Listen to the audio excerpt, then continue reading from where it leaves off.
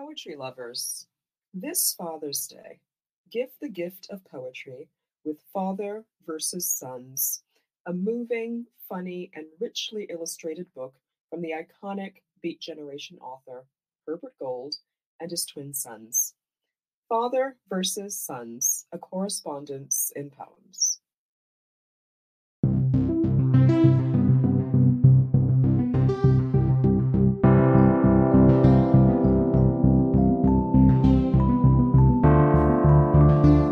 Hi, I'm Rachel Eliza Griffiths, and Poem a Day guest editor for the month of February. I hope you enjoy today's offering brought to you by the Academy of American Poets. Thank you.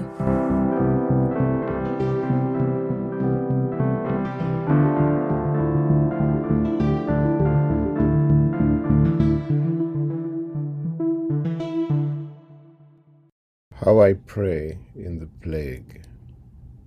I was rehearsing the ecstasies of starvation for what I had to do, and I have not charity. I found my pity desperately researching the origins of history, from reed-built communes by sacred lakes, turning with the first sprocketed water-driven wheels. Derek Walcott. In these silences, the bubbles of hurt are indistinguishable from the terror that lurks in the body. The phrase, ecstasies of starvation, will have a music that lures us to peace. But how do I stay with a tender heart of peace and calm when I slow in my walk in the face of an old saying that has hidden its conundrum of theology from me? Perhaps not hidden. Perhaps what I mean is, before I found my pity, my charity, my love, I could slip over the conundrums.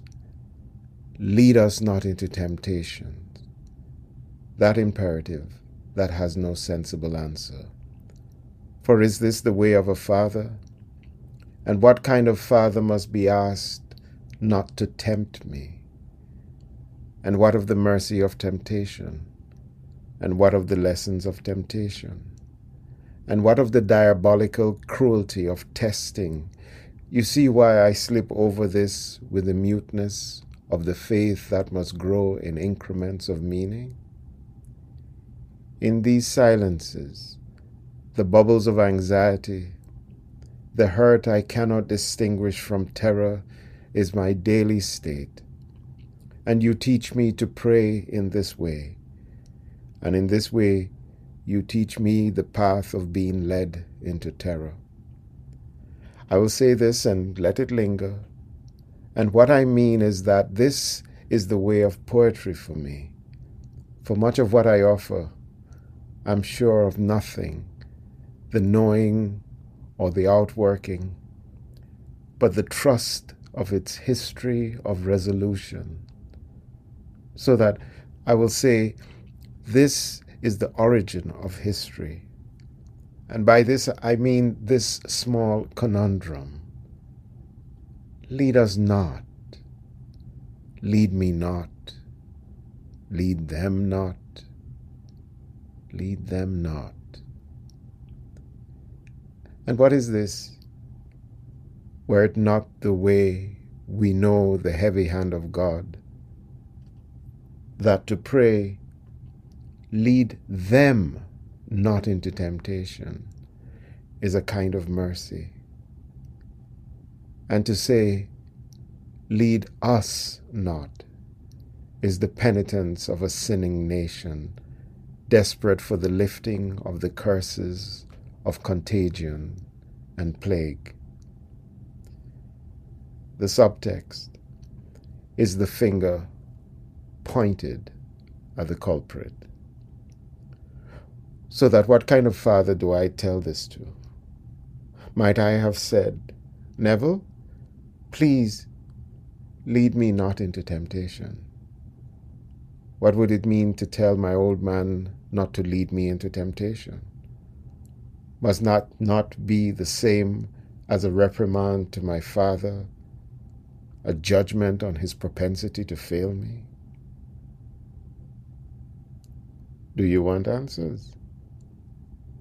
You've come to the wrong place. I'm selfish with answers.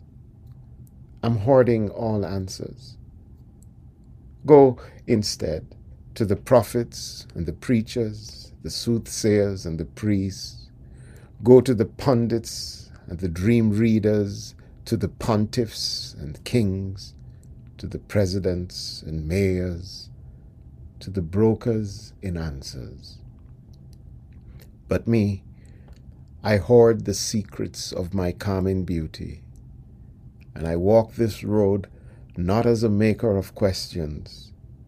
This would be a crude wickedness, but with the fabric of our uncertainty, a net stretched across the afternoon sky.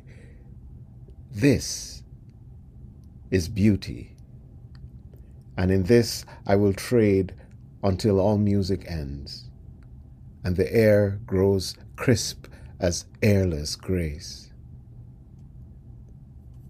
They say that if you find honey in the stomach of the baobab tree, you must leave the better part for the spirit of the tree, and then share the remnant sweetness with your neighbors.